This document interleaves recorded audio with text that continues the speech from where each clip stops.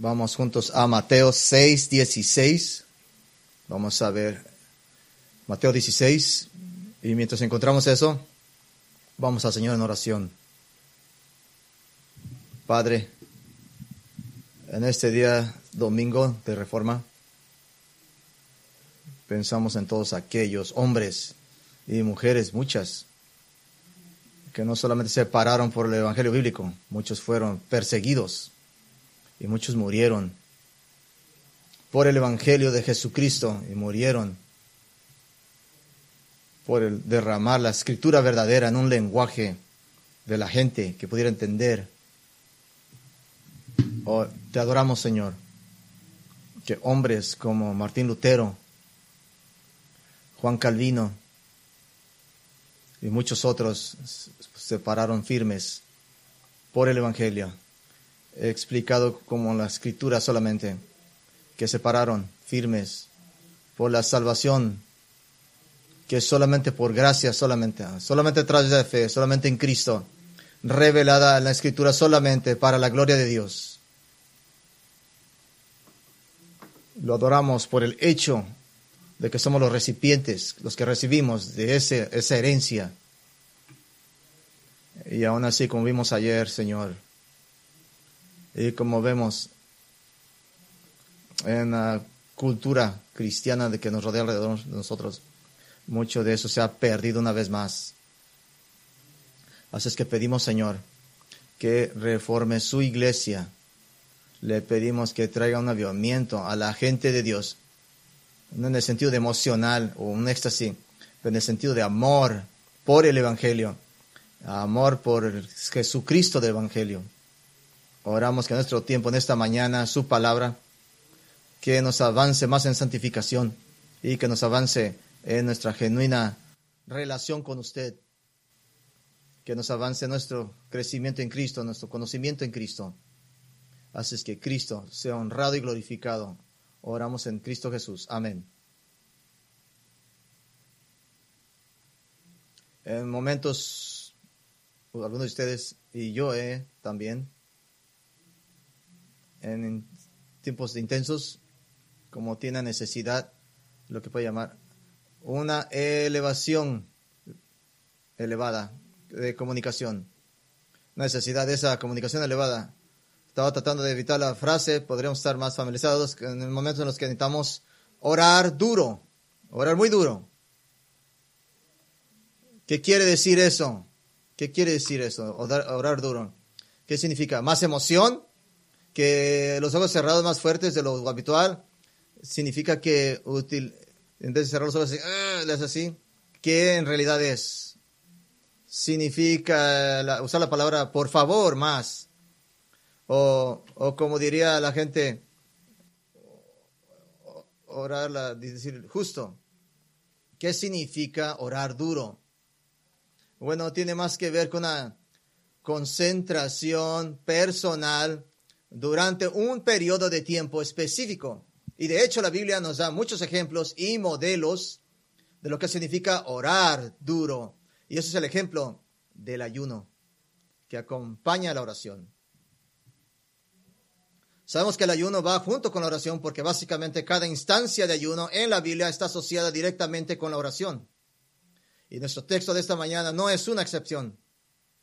Jesús acaba de terminar de darles el modelo de la oración a los discípulos y inmediatamente después de su enseñanza habla sobre el ayuno, haciendo una asociación, conexión extremadamente estrecha con la oración. Así es que para continuar esta mañana, cómo continuar esta miniserie de cómo orar con poder en Mateo 6, quiero ver lo que es el poder de la concentración específicamente en el área del ayuno. Y solo a modo de introducción, ayudar es simplemente abstenerse de comer y a veces incluso de beber durante agua por un periodo de tiempo, una forma de humillarse ante Dios. No debe considerarse una forma de impresionar a Dios o a las personas, sino un verdadero acto de devoción de corazón. Está universalmente asociado con las escrituras en la oración. Quizá hay una excepción a esto en el libro de Esther, que está incluso entonces la oración está fuertemente implícita. En la Biblia el ayuno puede ser por 2 días, por un día, Segunda de Samuel 3:35 puede ser tal vez por una noche. Daniel 6:18 da ese ejemplo. O hasta 3 días.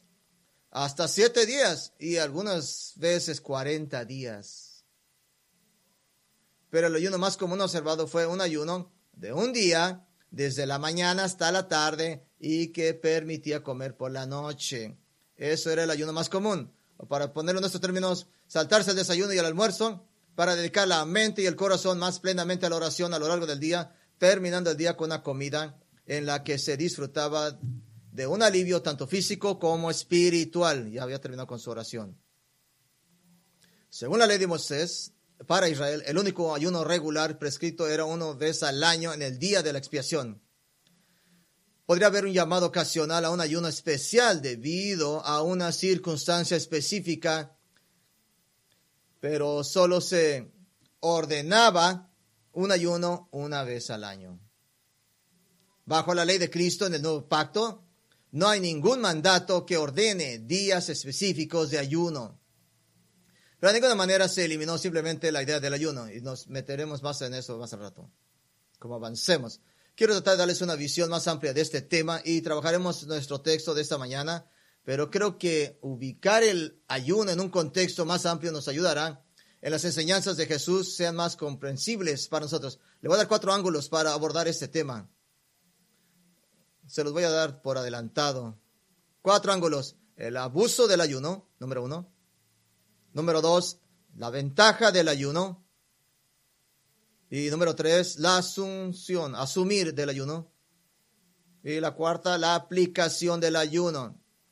El abuso, la ventaja, el asumir del ayuno y la aplicación del ayuno.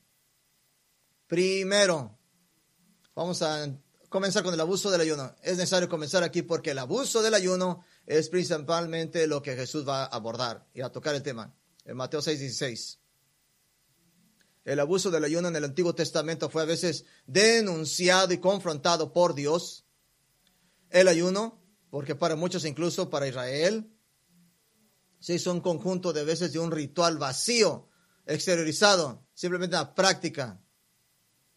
Por ejemplo, cuando Dios estaba prometiendo juicio sobre el reino sureño de Judá, Dios le dijo resueltamente a Jeremías, en Jeremías 14:12, cuando ayunen, no voy a escuchar su clamor. Y en Isaías 58:1-10, Dios condena a los judíos infieles que preguntan, ¿por qué ayunamos y no veis? Preguntan a Dios, ¿por qué ayunamos y ni siquiera nos miras? Preguntaron ellos. En otras palabras, Dios no está respondiendo a la oración y Dios no está respondiendo a su ayuno. Entonces Dios los condena por hacer un show, un teatro de ayuno, de una manera que todos puedan ver, e incluso están odiándose unos a otros, orando contra sus hermanos. Dios les hace una pregunta. En Isaías 58:6-7. ¿No es este el ayuno que yo escojo? Para desatar las ligaduras de la maldad, para soltar las ligaduras del yugo y dejarlos libres a los oprimidos y romperlos. Cada yugo no es para compartir tu pan con el hambriento y traer a casa al afligido y sin hogar. Cuando veáis al desnudo lo cubréis y no esconderte de su propia carne. En otras palabras, el ayuno debía asociarse con la piedad y la fe genuina. No simplemente un acto de autoaflicción para tratar de manipular a Dios para que haga algo para usted. Dios promete que si se humillan y se arrepienten, entonces invocarás y Jehová responderá, lloraréis y él dirá, aquí estoy. Pero los reprende porque trataron de manipular a Dios por irse a hacer ayunar sin comer. En el tiempo transcurrido entre los testamentos, los principales rabinos comenzaron a enseñar y demostrar que el ayuno realmente se convirtió en la marca distintiva de un judío piadoso, aunque fuera principalmente ritual y todo tipo de cosas. Ahora, los votos se confirmaban mediante el ayuno. El dolor por el pecado iba acompañado por el ayuno, pues no el sentido de interno sentir, sin un solo teatro, algo repetitivo.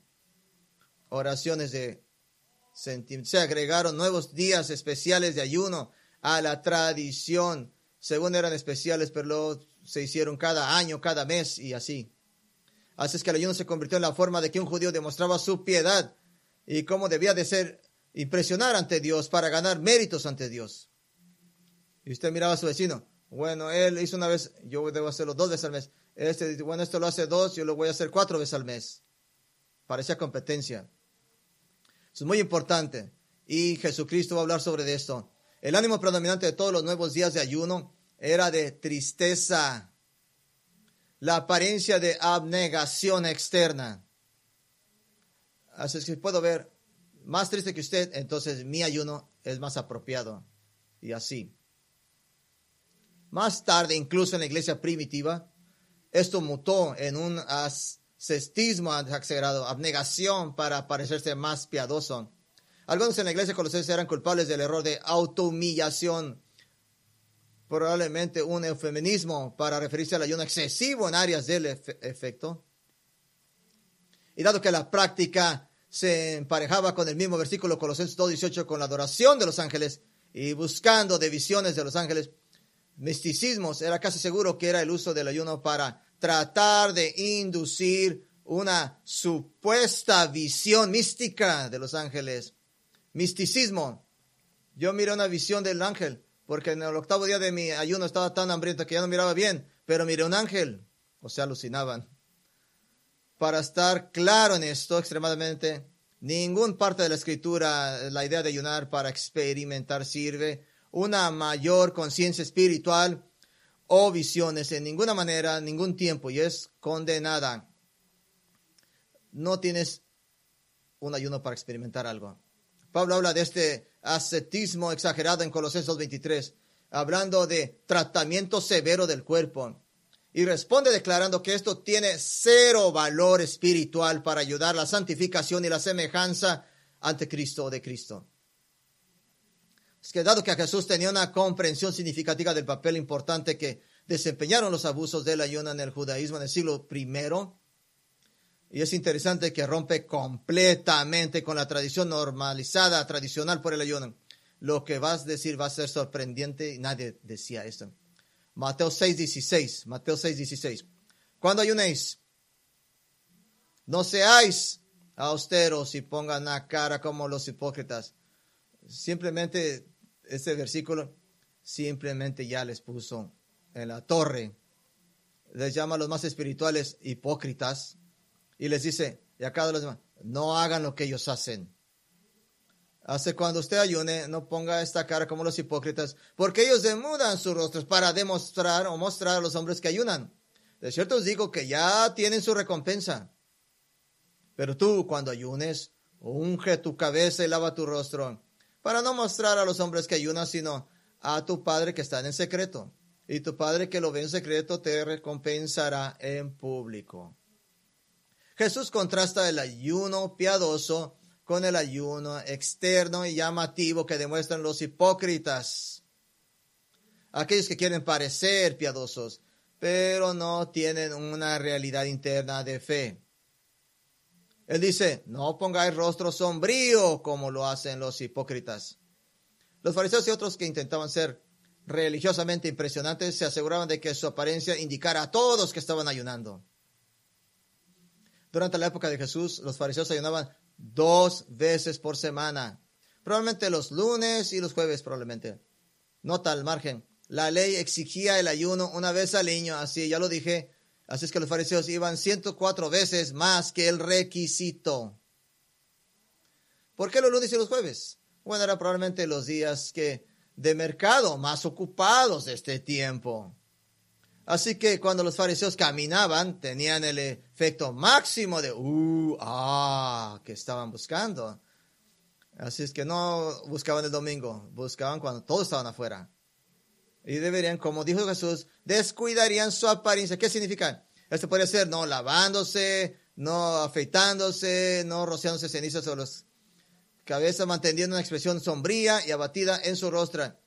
Y usando maquillaje rudimentario para hacer que el rostro luzca más pálido y dar la apariencia de mayor sufrimiento y hasta que sangra. Un gran sufrimiento.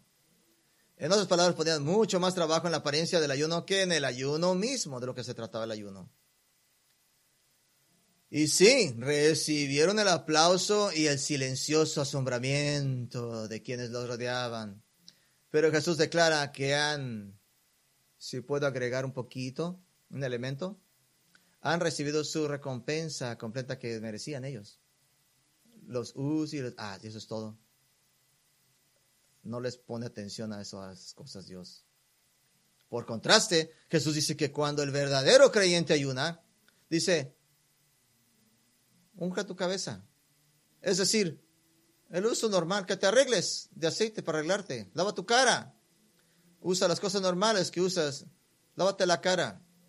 Porque el objetivo del ayuno no es que los hombres lo noten, sino que lo vea Dios Padre. Obviamente había rituales que los fariseos pasaban en sus cositas, tenían su tarro de cenizas, tenían su aceite que evitaban.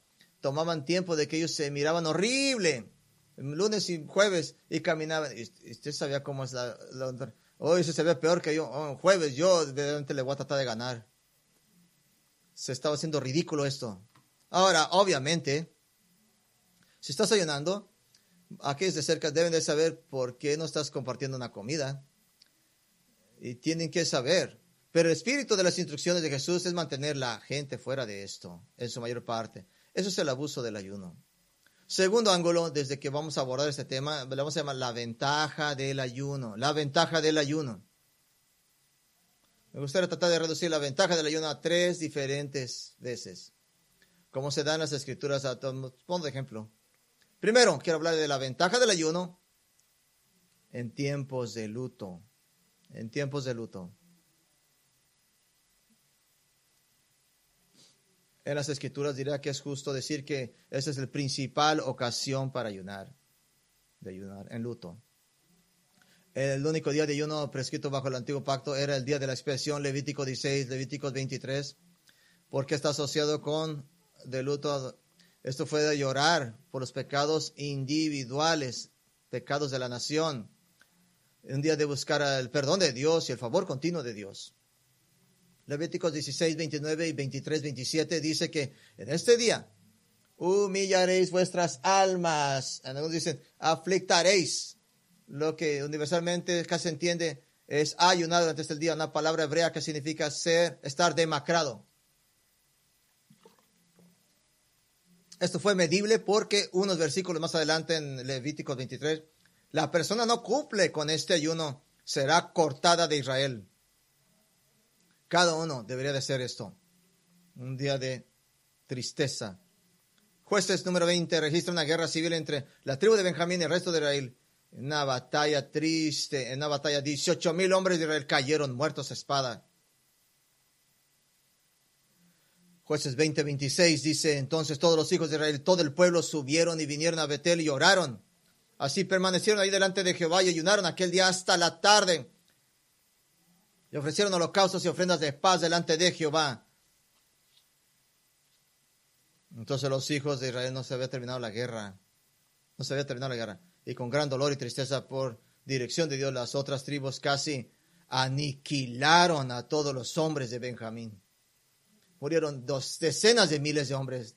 Solo unos pocos hombres, cientos de hombres de la tribu quedaron con vida. El duelo en medio de este tiempo fue acompañado por el ayuno. Segunda Samuel 12, David está enfermo de corazón porque ha cometido adulterio y asesinato. Ha sido humillado ante Dios al tener que confesar estos pecados. Y su adulterio produjo un hijo que Dios había declarado que no viviría a causa del pecado de David. El niño estaba enfermo y moribundo. Y David buscó a Dios y ayunó. Y pasó la noche tendido en el suelo. Y los que le rodeaban intentaron darle de comer, pero él no quiso tomarlo porque estaba en dolor experimentando. Y por las consecuencias de su propio pecado. Imagínense saber que las consecuencias de tu propio pecado, un bebé se va a morir. En Hechos 9, Saúl fue confrontado nada menos que el propio Señor Jesucristo mismo. Y quedó completamente convencido de su incredulidad y pecado. Saúl quedó cegado por Dios y durante 3 días no comió ni bebió. Hechos 9:9. Y esto te lleva casi hasta la muerte. Hechos 9:9 dice, sus escrituras posteriores indican que Pablo nunca olvidó la horrible sensación de descubrir que estaba persiguiendo al mismo Dios al que pensaba que estaba sirviendo. quiero que vayamos a otro pasaje. Vamos a Marcos 2:18. Vamos a Marcos 2:18. Unas páginas más adelante. Marcos 2, versículo 18. Bajo el momento de los fariseos. Registra, los fariseos se acercan a Jesús y le preguntaron, ¿por qué ellos ayunaban regularmente? Pero los discípulos de Jesús no ayudaban en absoluto. Marcos 2:18. Y los discípulos de Juan y los de los fariseos ayunaban y vinieron y le dijeron, ¿por qué los discípulos de Juan y de los fariseos ayunan y tus discípulos no ayunan? Los fariseos ya hablé de ellos, pero para darles particularmente en esta pregunta incluía también a algunos de los discípulos de Juan el Bautista, que hombres que continuaron siguiendo las enseñanzas de Juan en lugar de ir a Jesús, pero no seguían. Miren al borrego del Señor. Habían comenzado a adoptar una vida religiosa más sombría, similar a los fariseos, porque estaban alineados con los fariseos en este tipo de cosas, que vivían una vida donde el ayuno era oscuro, membrador, sombrío, lento, un tiempo de ostentoso desaliento religioso. Y para responder en un cambio total, Jesús responde a su pregunta usando una parábola de una celebración, de una boda. Marcos 2:19. Jesús les dijo, ¿acaso pueden los que están de bodas ayunar mientras están con ellos el esposo? Entre tantos que tienen consigo el esposo no pueden ayunar. Una celebración de boda en un pueblo judío duró una semana. Amigos e invitados simplemente disfrutaban de la festividad. En nuestra cultura, la novia es a menudo el centro de la atención, con la tradición adicional de que la familia de la novia paga por la boda. No sé dónde vino eso. Pero en esta cultura, los invitados son los invitados del novio. Es muy diferente. Nota, esta es la primera referencia en Marcos, aunque sutil, una referencia a que Jesús como el novio, el Hijo de Dios que está aquí entre nosotros. ¿Por qué ayunarías y estabas triste si Dios está contigo? Jesús guardó la ley de Moisés perfectamente mientras estuvo en la tierra, pero ignoró las completas tradiciones hechas por los fariseos, que ahora están consideradas iguales a la ley, desconociendo todo eso. Y los enfurecía a estos fariseos. Pero Jesús dice, habrá un día de sobriedad y tristeza. Del versículo 20. Los días vendrán cuando se tome el novio y tendrán ayuno en ese día. Esta es una escena trágica. Imagínense esto, una semana festiva de bodas, pero en medio de ella, algunos de los invitados que odian al novio, se lo roban y lo asesinan. ¿Y cómo ayunarán sus amigos ese día? Jesús está hablando de sí mismo, una acusación contra los fariseos que participarán en el juicio ilegal y asesinato del Hijo de Dios. Y los discípulos ayunarán y llorarán. Así es que primero, la ventaja del ayuno en tiempos de luto. Segundo, en el ángulo de la ventaja del ayuno, la ventaja del ayuno en tiempos de preparación. En tiempos de preparación. En particular, espero que esto sea memorable para usted, porque en nuestras vidas nos preparamos para muchas cosas, ¿no? Pruebas, habilidades laborales, matrimonio, crianza de los hijos. Sin embargo, creo que el concepto de preparación espiritual a menudo se ha sido eludido del cristiano. Pero en numerosos ejemplos valiosos de preparación espiritual en los que intervino el ayuno. Hay varias ocasiones en las que una persona ayuna en preparación espiritual para confesar el pecado. Escuche bien, creo que es vaya en contra de nuestra cultura. Nuestra comprensión a menudo es superficial del evangelio, a veces nos lleva a creer que la confesión del pecado es como arrancarse una curita, de que debe ser rápido y lo más indoloroso. Oh Señor, perdón por esto. Ya, amén. Pero muchos santos en la Escritura, la confesión del pecado era algo para que te preparabas cuidadosamente, con cuidado, y el ayuno en ocasiones estaba relacionado con esto. El profeta Daniel leyó en el profeta Jeremías que en el tiempo del exilio de Israel casi había terminado. Daniel 9:3 Dice, entonces entregué mi rostro a Jehová Dios para buscarlo en oración y súplica, en ayuno, cilicio y ceniza. ¿Por qué? Estaba a punto de confesar el pecado en nombre de Israel. En los años siguientes, los exiliados de regresar a Israel se preparaban para confesar su pecado. Nehemías 9, versículo 1. El día 24 de este mes se reunieron los hijos de Israel en ayuno, en cilicio y con tierra sobre ellos. La descendencia de Israel se separó de todos los extranjeros y se puso de pie y confesó sus pecados y las iniquidades de sus padres. Jonás 3 registra que el pueblo de Nínive creyó en Dios en respuesta del mensaje de Jonás y Nínive se decretó en un tiempo de ayuno, comida y agua para prepararse para arrepentirse ante Dios. Muy diferente nuestra concepción de confesar hoy en estos días. Jesús se prepara. El Evangelio registra la tentación de Jesús y se prepara para eso. En Mateo 4 registra el Evangelio la tentación de Jesús. Jesús pasó 40 días en el desierto preparándose para enfrentar al mismo Satanás. Y todo este tiempo lo pasó en ayuno, en oración. En un escenario más amplio, el ayuno de Jesús se asocia muy directamente con Israel como nación. Lo está asociando con Moisés, ayunó 40 días y 40 noches, Deuteronomio 9:9. Elías ayunó 40 días y 40 noches, Primera de Reyes 19. Israel vagó por el desierto 40 años, simbolizado por los 40 días de Jesús en el desierto. Jesús está asociando con Moisés, el dador de la ley, con Elías el profeta y con Israel mismo, el pueblo de Dios. Pero a nivel humano, personal, el ayuno de Jesús está asociado con la dependencia del Espíritu y la preparación. El Espíritu lo llevó para allá. Y el Espíritu sobre el Espíritu que va a depender.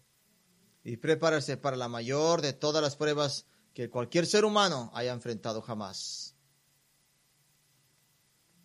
Es que esta es la ventaja, el ángulo de ventaja del ayuno y en tiempos de duelo, tiempos de preparación. Tercer ventaja del ayuno en tiempos de gran necesidad, gran necesidad.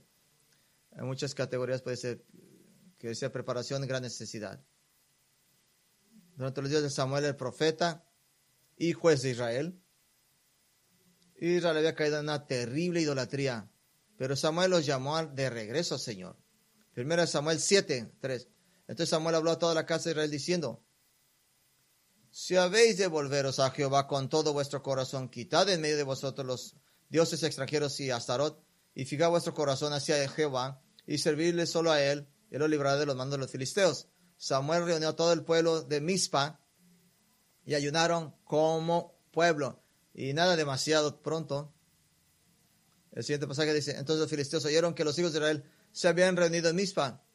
¡Ey! Todos los pescados están en un barril.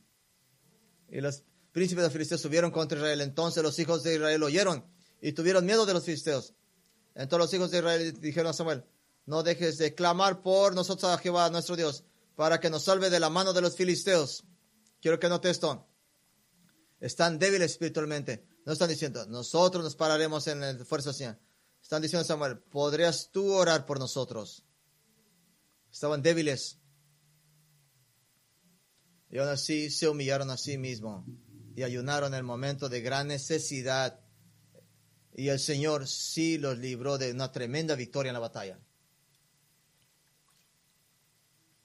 Durante el tiempo en el rey David estaba siendo ridiculizado por sus enemigos, probablemente como resultado de su pecado de adulterio con Betsabé, por las consecuencias. El hombre, sabían que era un hombre después del corazón del Señor, y aquí está siendo humillado por su propio pecado. Pero estaba por el hecho de las consecuencias de sus pecados y se extendía a toda la nación. Suplicaba a Dios. Salmo 69:10: cuando lloré en mi alma con ayuno, se convirtió en mi oprobio. Esto describe tiempos intensos de oración y ayuno, en este caso acompañados de llanto y humillación. Nehemías 1 registra a Nehemías, el asistente judío del rey persa. Escuchó que los muros de Jerusalén, después de que se habían comenzado a reconstruirlos, habían sido quemados y derribados. Ahora las ciudades, la amada ciudad del pueblo de Dios, era una vez más completamente vulnerable a los enemigos circundantes. Nehemías 1:4 dice, y aconteció que cuando oí esas palabras, me senté y lloré, y me lamenté por días, y yo estaba ayunando y orando por días delante de Dios del cielo.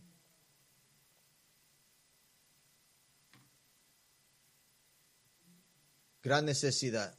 Hechos 1:14 nos dice este grupo, algo pausable. No nos dice directamente, pero dice que esto en dos grupos los apóstoles nos da pistas. Antes de la venida del Espíritu Santo, los creyentes de los apóstoles ayunaban tal vez juntos. Hay dos pistas que nos da esta conclusión. Primero, Hechos 1:14, que los apóstoles y otros, unos más o menos 120, estaban dedicándose continuamente a la oración. Y hay probabilidad de que también estaban ayudando por la necesidad que tenían. La otra pista, lo hemos visto anteriormente en Marcos 2, que Jesús dijo que cuando el novio se fuera, los discípulos, ¿qué harían? Ayudarían. Que era su gran necesidad. Su gran necesidad era, estaban esperando la venida del Espíritu Santo de Dios para darles el poder para embarcarse en la era de la iglesia y ser aquellos que van a voltear el mundo. Puedes encontrar muchas otras categorías de ventajas del ayuno. Así es que tiempos de luto, tiempos de preparación y tiempos de gran necesidad. Vaya de regreso a Mateo 6. Quiero apuntar hacia algo. Tal vez crean que estamos agregando alguna regla a la vida cristiana, pero no.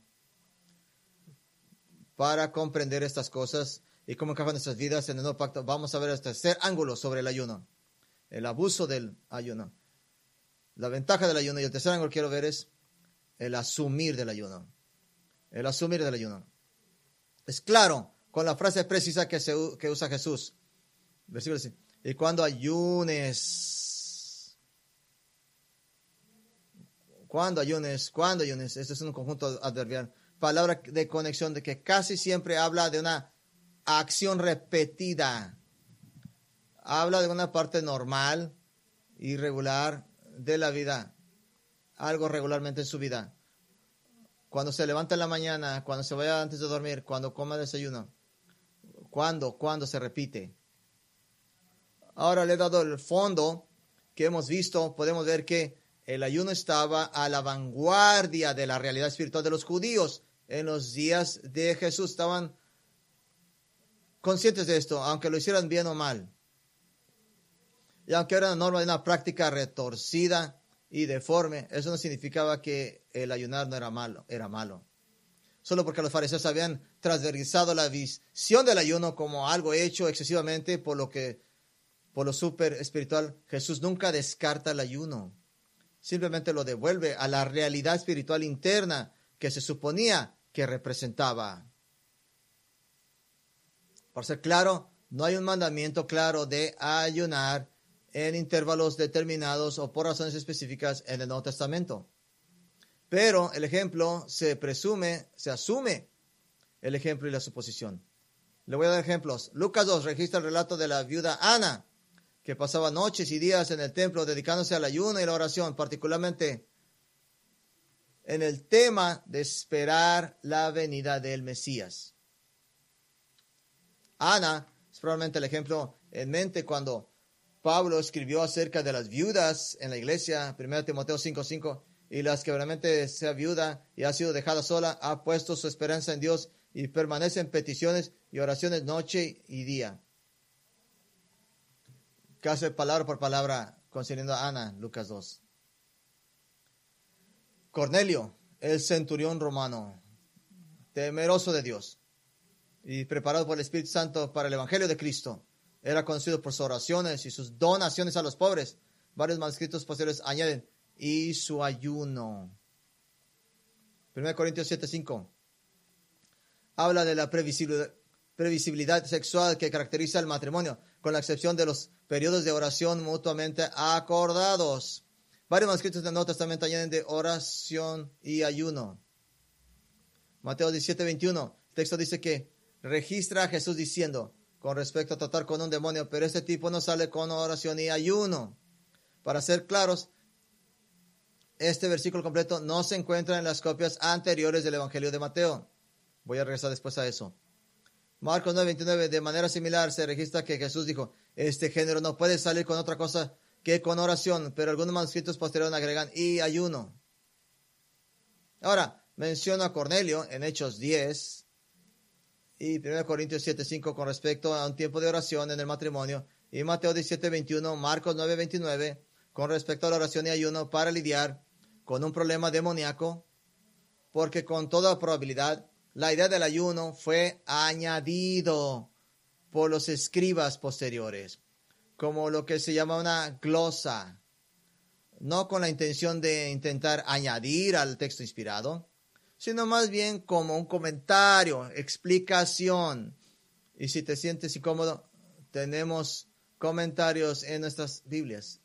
Son palabras que aparecen en cursiva que agregan a la traducción de inglés para ayudar a explicar lo que de otro modo sería una frase incómoda en inglés.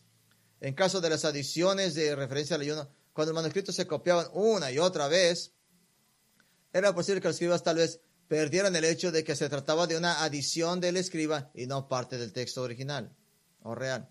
Así es que el proceso de crítica de textos, de discernir las interpretaciones más precisas, se ha demostrado a los estudiosos que ayuno casi con seguridad no estaba en el original. ¿Por qué estoy apuntando esto?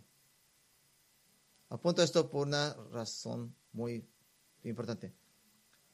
Los cristianos, los primeros escribas cristianos que escribían minuciosamente copias del Nuevo Testamento, hacían copias, vivían sus vidas cristianas en la iglesia. Estaban familiarizados con la historia de Cornelio. Eran hombres casados que buscaban matrimonios piadosos. Como 1 Corintios 7 dice, estaban conscientes de las fuerzas espirituales que venían contra la iglesia de Jesucristo. ¿Y cuál era el curso normal de acción de esta guerra espiritual? En otras palabras, estos escribas añadieron la glorioso comentario, el ayuno, porque esa era la práctica normal y todos lo sabían. Es lo que era normal para ellos. 2 Corintios 6, 4 al 7, Pablo declara lo que él y sus compañeros ministros del Evangelio han soportado: aflicciones, angustias, dificultades, palizas, encarcelamientos, disturbios, trabajos, insomnios, y lo hacen en pureza, en conocimiento, en paciencia, en bondad, en el Espíritu Santo, en amor sin hipocresía, en la palabra de verdad, en el poder de Dios. Ahora, entre los negativos, aflicciones, angustias, golpes, encarcelamientos, disturbios, trabajos, desvelos, y los positivos, en pureza, en conocimiento, en paciencia, en bondad, en el Espíritu Santo, en amor sin hipocresía, en la palabra de la verdad, con el poder de Dios. Entre los dos listas hay una transición en el hambre. A menudo se piensa que esto significa hambre y miseria, pero es más específico en el capítulo 11, 27, 28 acerca de la hambre. Es mucho más probable que la forma de que Pablo y sus compañeros de ministerio trataron espiritualmente con aflicciones, angustias, penalidades, palizas, encarcelamientos, disturbios, trabajos, desvelos, para operar en el ministerio en pureza, en conocimiento, en paciencia, bondad, en el Espíritu Santo, en el poder. La manera que podían convertir el terrible sufrimiento en el ministerio de victoria espiritual fue haciéndolo con hambre, ayunando y orando. La única referencia directa específica al ayuno del Nuevo Testamento se produjo en el contexto de los líderes de la iglesia que buscaban la voluntad del Señor con respecto a la difusión del Evangelio. Hechos 13, 1 al 3, registra a los ancianos de Antioquía orando y ayunando para decidir enviar a Pablo y Bernabé a una misión de plantación de iglesias. Y este viaje misionero similar, a medida que se plantaban iglesias, Pablo y Bernabé a su vez, como se informa en Hechos 13, 23, nombraron ancianos en cada iglesia, habiendo orando con ayuno. A principios del siglo II, el manual más antiguo conocido para la vida cristiana, conocido como la Didaque, la enseñanza, argumentó que contra los hipócritas de algunos ayunos de los lunes y jueves de los fariseos, pero en respuesta enseñó a los cristianos a ayunar los miércoles y viernes, como una muestra de ser diferente.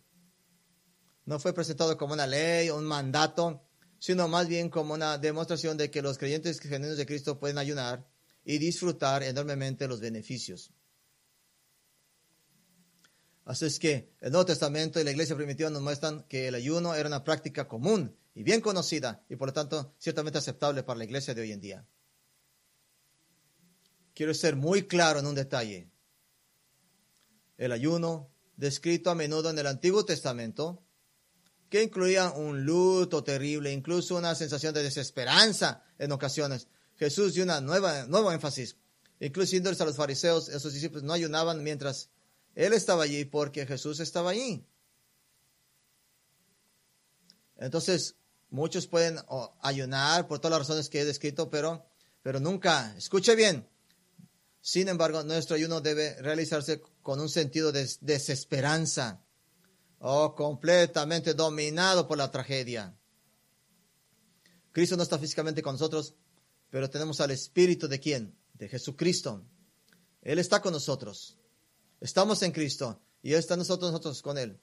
Así es que está ayunando, debes estar en un contexto de nuevo pacto de gozo y acción de gracias, centrado en el Evangelio, que cualquier razón por la que estés ayunando, la cruz permanece en el centro de tu vida. Y la promesa de Pablo, 1 Tesalonicenses 4, siempre estaremos con el Señor. Es la luz brillante de cualquier oscuridad que estés pasando por el momento, mientras estás inspirado por el ayuno. Esto nos lleva naturalmente a nuestro cuarto ángulo de considerar el ayuno. Hemos visto el abuso, la ventaja, la subción. Vamos a ver el cuarto, la aplicación del ayuno. Sintetizando la variedad de razones para que el ayuno hemos visto en nuestro estudio, quiero ofrecer algunos principios para el ayuno, en el que el ayuno es ordenado, sino simplemente asumido. Primer principio, el ayuno es un enfoque de la mente.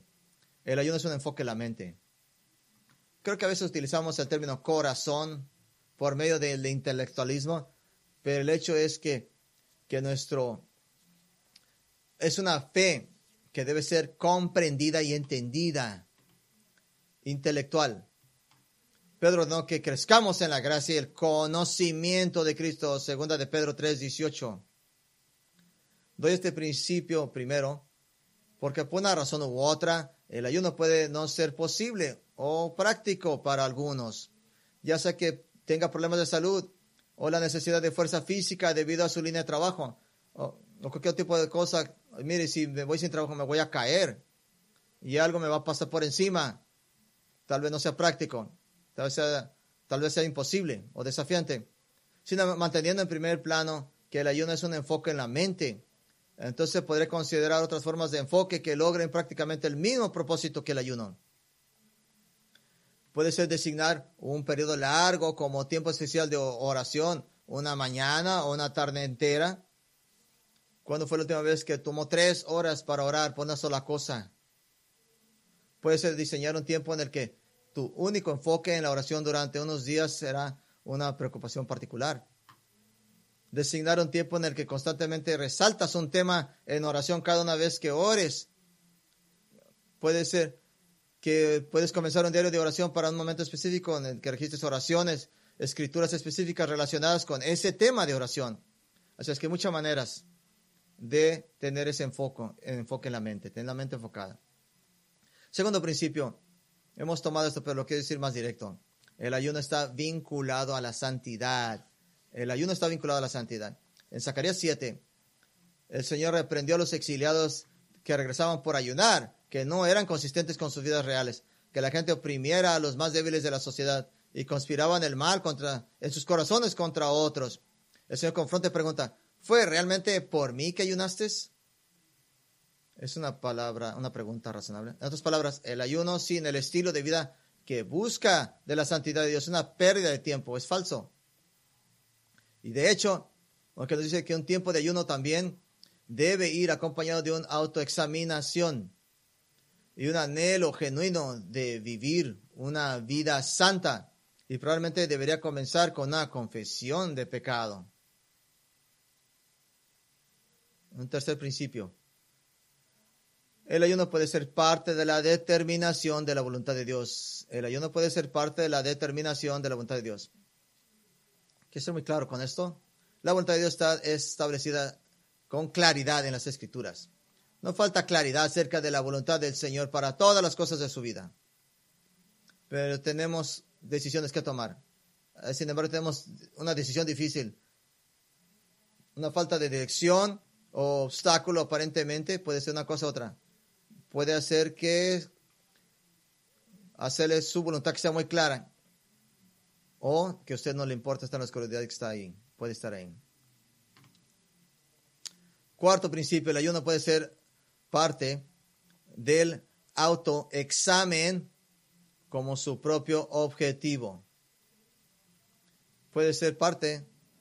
Mencioné hace un momento que la su examinación podría ser el comienzo de un tiempo de ayuno, pero quizás sea en ocasiones debería ser el único objetivo del ayuno, para tratar de erradicar el pecado, el orgullo, el egoísmo, tal vez una área específica de su vida que lo convicte, cosas que usted no puede ver tal vez. Por ser muy claro, abstenerse de comer no tiene ningún valor espiritual intrínseco en sí mismo. Pero el valor espiritual surge cuando sigue los pasos de innumerables santos que te precedieron y buscan al Señor en un tiempo de oración especial. Es algo reciente que pastores en la iglesia local se miran como consejeros en términos de hacer una cita. Es algo reciente. Y asistir a una cita en lugar de días. Cada semana usted puede hacer una cita. Ahora el pastor pastorea a sus ovejas escribiéndoles cartas. Escribiéndoles cartas a la congregación era lo que en Northampton, Connecticut, el gran teólogo y pastor Jonathan Edwards escribió una carta el 3 de junio de 1741 a una mujer de 18 años, se llamaba Deborah Hathaway. Se enfrentaba con una decisión difícil, algo que iba a cambiar su vida. Y le escribió una nota a su pastor pidiéndole orientación espiritual. Él le dio algunos pensamientos específicos sobre pastoreo, pero se aseguró de incluir los siguientes. Cito: en caso de dificultades especiales o cuando tengas gran necesidad o anhelos de recibir alguna misericordia particular para ti o para los demás, reserva un día para la oración secreta y el ayuno solo para ti. Reserva de oración secreta. Necesidad específica. Apartar un día y solamente orar y ayunar. Este fue el medio para recibir ayuda y paz en tiempos de necesidad desesperada. Quizás para muchos de ustedes algunos momentos de ayuno y oración serían beneficiosos. Para algunos o todas las ocasiones de las que he hablado esta mañana. Pero recuerde, tengo que recordarle de un punto, una última cosa. Esto es muy importante porque este es el punto principal de todo el texto. Recuerda el punto principal de Jesús de nuestro texto: por salvación dada en la cruz de Cristo, y porque nuestra meta no es impresionar a los demás, sino buscar al Señor. Nuestro ayuno como miembros del nuevo pacto con Dios por medio de Cristo, sí podría ser en un momento de dolor o luto o necesidad o desesperación o miedo o duda o confusión. Siempre estos tiempos de búsqueda del Señor están forrados y rodeados con una nueva realidad, una que aún no experimentada en el Antiguo Testamento, la realidad de que Cristo Jesús ya ha venido. Que ya ha venido el novio. Y Él está a través del Espíritu con usted. Permítame regresar la última vez a la escena en que los fariseos le preguntan a Jesús por qué sus discípulos no ayunaban como ellos. Y voy a terminar su pensamiento. Simplemente escuche. Marcos 2:18. Y los discípulos de Juan y los fariseos ayunaban, y ellos se acercaron y le dijeron: ¿por qué ayunan los discípulos de Juan y los discípulos de los fariseos, pero tus discípulos no ayunan? Y Jesús les dijo: ¿pueden ayunar los servidores del novio cuando el novio está con ellos? Mientras tengan el novio con ellos, no pueden ayunar. Pero vendrán días en el que el novio se les quitará, y entonces ayunarán en aquel día. Ahora hemos escuchado esa parte. Lo hemos escuchado. Pero Jesús continúa con dos metáforas rápidas, todavía en el contexto de haber sido preguntado sobre el ayuno. Él continúa: nadie cose un remiendo de tela nueva sobre un vestido viejo. De lo contrario, ese parche se desprende. Lo nuevo se desprende de lo viejo y se produce un desgarro peor. Y nadie echa vino nuevo en odres viejos. De lo contrario, el vino reventará los odres y se perderá el vino y los odres también, pero se echa vino nuevo en odres nuevos. En otras palabras, bajo el nuevo pacto, no hacemos y no podemos ayunar como aquellos que todavía esperan en un Mesías por venir. No podemos coser el ayuno del nuevo pacto sobre el vestido antiguo del antiguo pacto. No podemos vertir el nuevo vino del nuevo pacto en un odre viejo que es porque estallará. Cuando nosotros ayunamos, aquí está todo el punto. Jesús dijo, no parezcan tan bien tristes como si no hay esperanza. ¿Por qué harías eso? He venido, estoy aquí. Mire, anímense porque Cristo ha venido. Tu esperanza está en Jesucristo, tu esperanza celestial está segura y cierta. Esto no es para, tengo que poner una sonrisa. Ya la sonrisa debe ser real. Y sí, los cristianos tenemos dolor, pero nuestro dolor se perfila con una sonrisa. Y sí, los cristianos tenemos preocupación, pero nuestra preocupación se refuerza con la confianza. Y sí, los cristianos necesitamos guía, pero nuestra necesidad está respaldada por la certeza de la soberanía de Dios. Y sí, los cristianos deben examinarse a sí mismos, pero nosotros tenemos la gran promesa en Romanos 8:1 de que por lo tanto ahora no hay condenación para aquellos que están en Jesucristo. Entonces, ¿deberías ayunar? Jesús asume que lo harás, pero no como aquellos cuya única esperanza es una lamentable manifestación externa de dolor y angustia. Nosotros ayunamos con una esperanza, sonrisa, porque Jesucristo ha venido. Y puedo agregar algo, una nota premilenial. Nosotros ayunamos con una sonrisa, porque Jesucristo viene. Vamos a orar. Padre, te damos gracias por este tiempo. Vivimos, sí, Señor, en un mundo que está lleno de tristeza y desesperaciones. Todavía batallamos en nuestro pecado y debemos de conquistar ese pecado a través del poder del Espíritu Santo. Batallamos con nuestros temores y debemos conquistar esos temores en el Espíritu del Espíritu Santo. También tenemos desobediencia y debemos de conquistar eso en el poder del Espíritu Santo. Señor, oro por nosotros como una iglesia local, que seamos caracterizados por oración. Tal vez orar y ayunar, no solo por nosotros, sino por muchas cosas. Pensamos en los líderes de la iglesia de Antioquía. Lloraban hacia usted, clamaban hacia usted en oración y ayuno. Antes de mandar a Saúl y a Bernabé, pensamos en Pablo y Bernabé, orando y ayunando mientras asignaban líderes en esas congregaciones que creaban. Tal vez alguien aquí esté orando y ayunando por las almas, aquellos que escucharon esa conferencia. Que oremos y ayunemos por aquellos almas perdidas de nuestros familiares que han creído en un evangelio falso. Que oremos y ayunamos para descubrir en la maldad de nuestros corazones y mirar hacia usted, que nos haga cada día más como Cristo, de un grado a otro grado, de gloria en gloria. Oro, Señor, que nunca seamos aquellos que pongamos un teatro simplemente, una farsa, algo que sea real, genuino. Aun cuando oramos en desesperación, quizás mientras ayunamos en desesperación, que tengamos paz, gozo, porque Jesucristo ha venido y Jesucristo viene. Por estas cosas te damos gracias en Cristo Jesús. Amén.